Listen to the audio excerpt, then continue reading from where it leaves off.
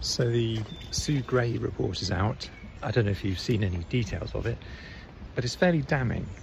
Parties that the Prime Minister has been fined for once, but has been too many times. We've talked about that previously, how people who are much more junior than the Prime Minister got fined and he didn't. Now, it turns out the reason why that happened, well, apart from any potential for, let's say, police being sympathetic to the government, is that the junior members who were there, junior civil servants stuff, filled in a questionnaire from the police asking them about what they were doing, whereas the senior members of the government and MPs didn't. So the evidence they needed to fine people was basically, it was stuff that the people admitted. Now, going back to what we were saying about the legal representation, they would have had legal advice, the Prime Minister and senior government figures. Basically, don't fill in anything the police give you that you're not obliged to fill in legally, because you can only incriminate yourself.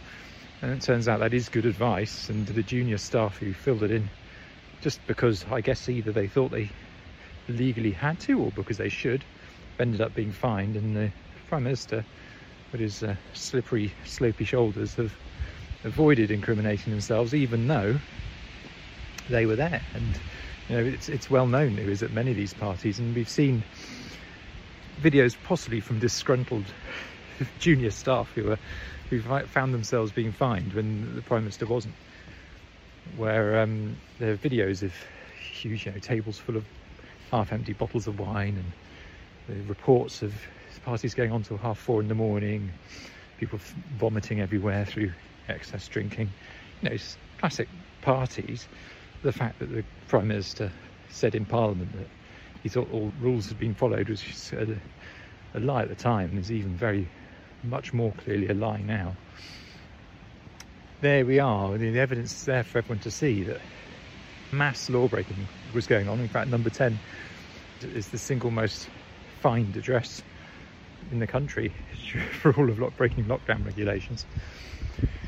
But he's going to get away with it, isn't he? Because the government are all the ministers are sort of gathering around saying, oh, he said sorry, his lessons have been learned, he's not going to do it again, so let's let it go.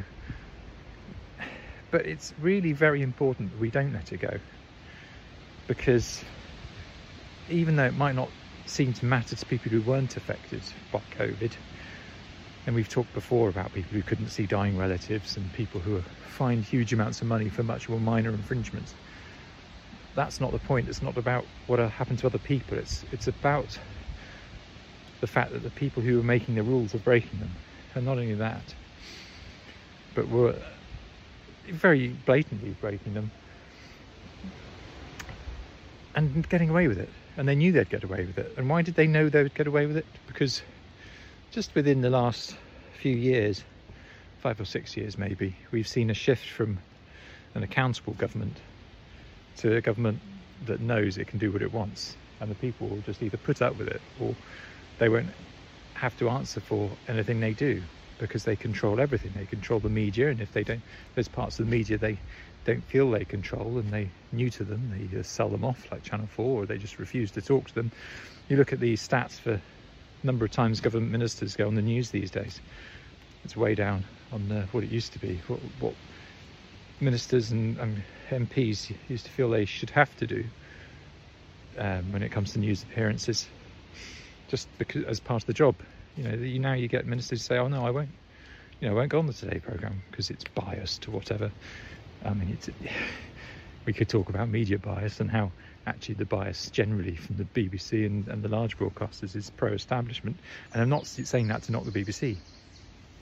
I'm saying that because that's how it's always been, largely pro-government as a line, whoever's in government.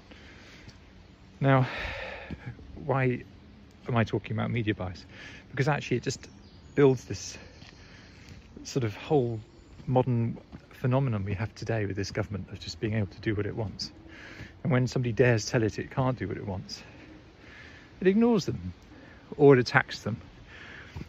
We've seen that with the Electoral Commission, which I think we touched on earlier, where it pointed out law breaking in the Vote Leave campaign. And lo and behold, the Electoral Commission has now been hobbled It's no longer independent. It has people, as of very recently, appointed by government rather than being an independent body. And this is the fate of anyone who dares criticise the government or dares insist on it sticking to the actual law.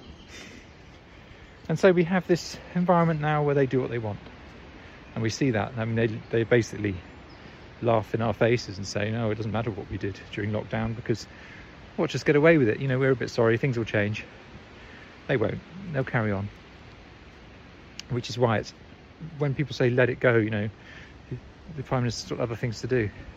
No, don't let it go. You're playing into the hands of people who just laugh at the idea of being accountable or even saying sorry. It's like they're laughing at all the people who've lost people over this COVID pandemic or obeyed the law or done what they've been asked to do and what they thought was for the greater good. People making great sacrifices, not because they feel they might be arrested, but because it was the right thing to do for the country and just morally. And yet we're governed by people whose idea of morals is difficult to define. I'd say non-existent. If they think they can get away with something, they'll do it.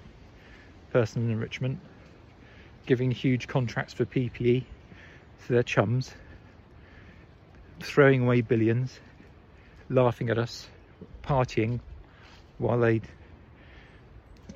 you know, while they're telling us all to stay at home. It's all part of the same thing. It's a culture where this government and its party have lost all respect for the people. And I'd argue that whether you think it's important or not, what happened during Partygate, having a government that holds you in contempt, as this lot clearly do, is not healthy for democracy. And the result is, of course, the people will start holding the laws in contempt. Next time there's a lockdown, and there will always be another pandemic. What will happen next time? How bad is it going to get when people go, well, I'm not going to do what the government says because last time I did and they were just partying in number 10. We could see countless deaths that are a direct result of the example set by this government and their actions. And I think that really should make us think that maybe it's time to have a government, to choose a government that puts the people first rather than itself.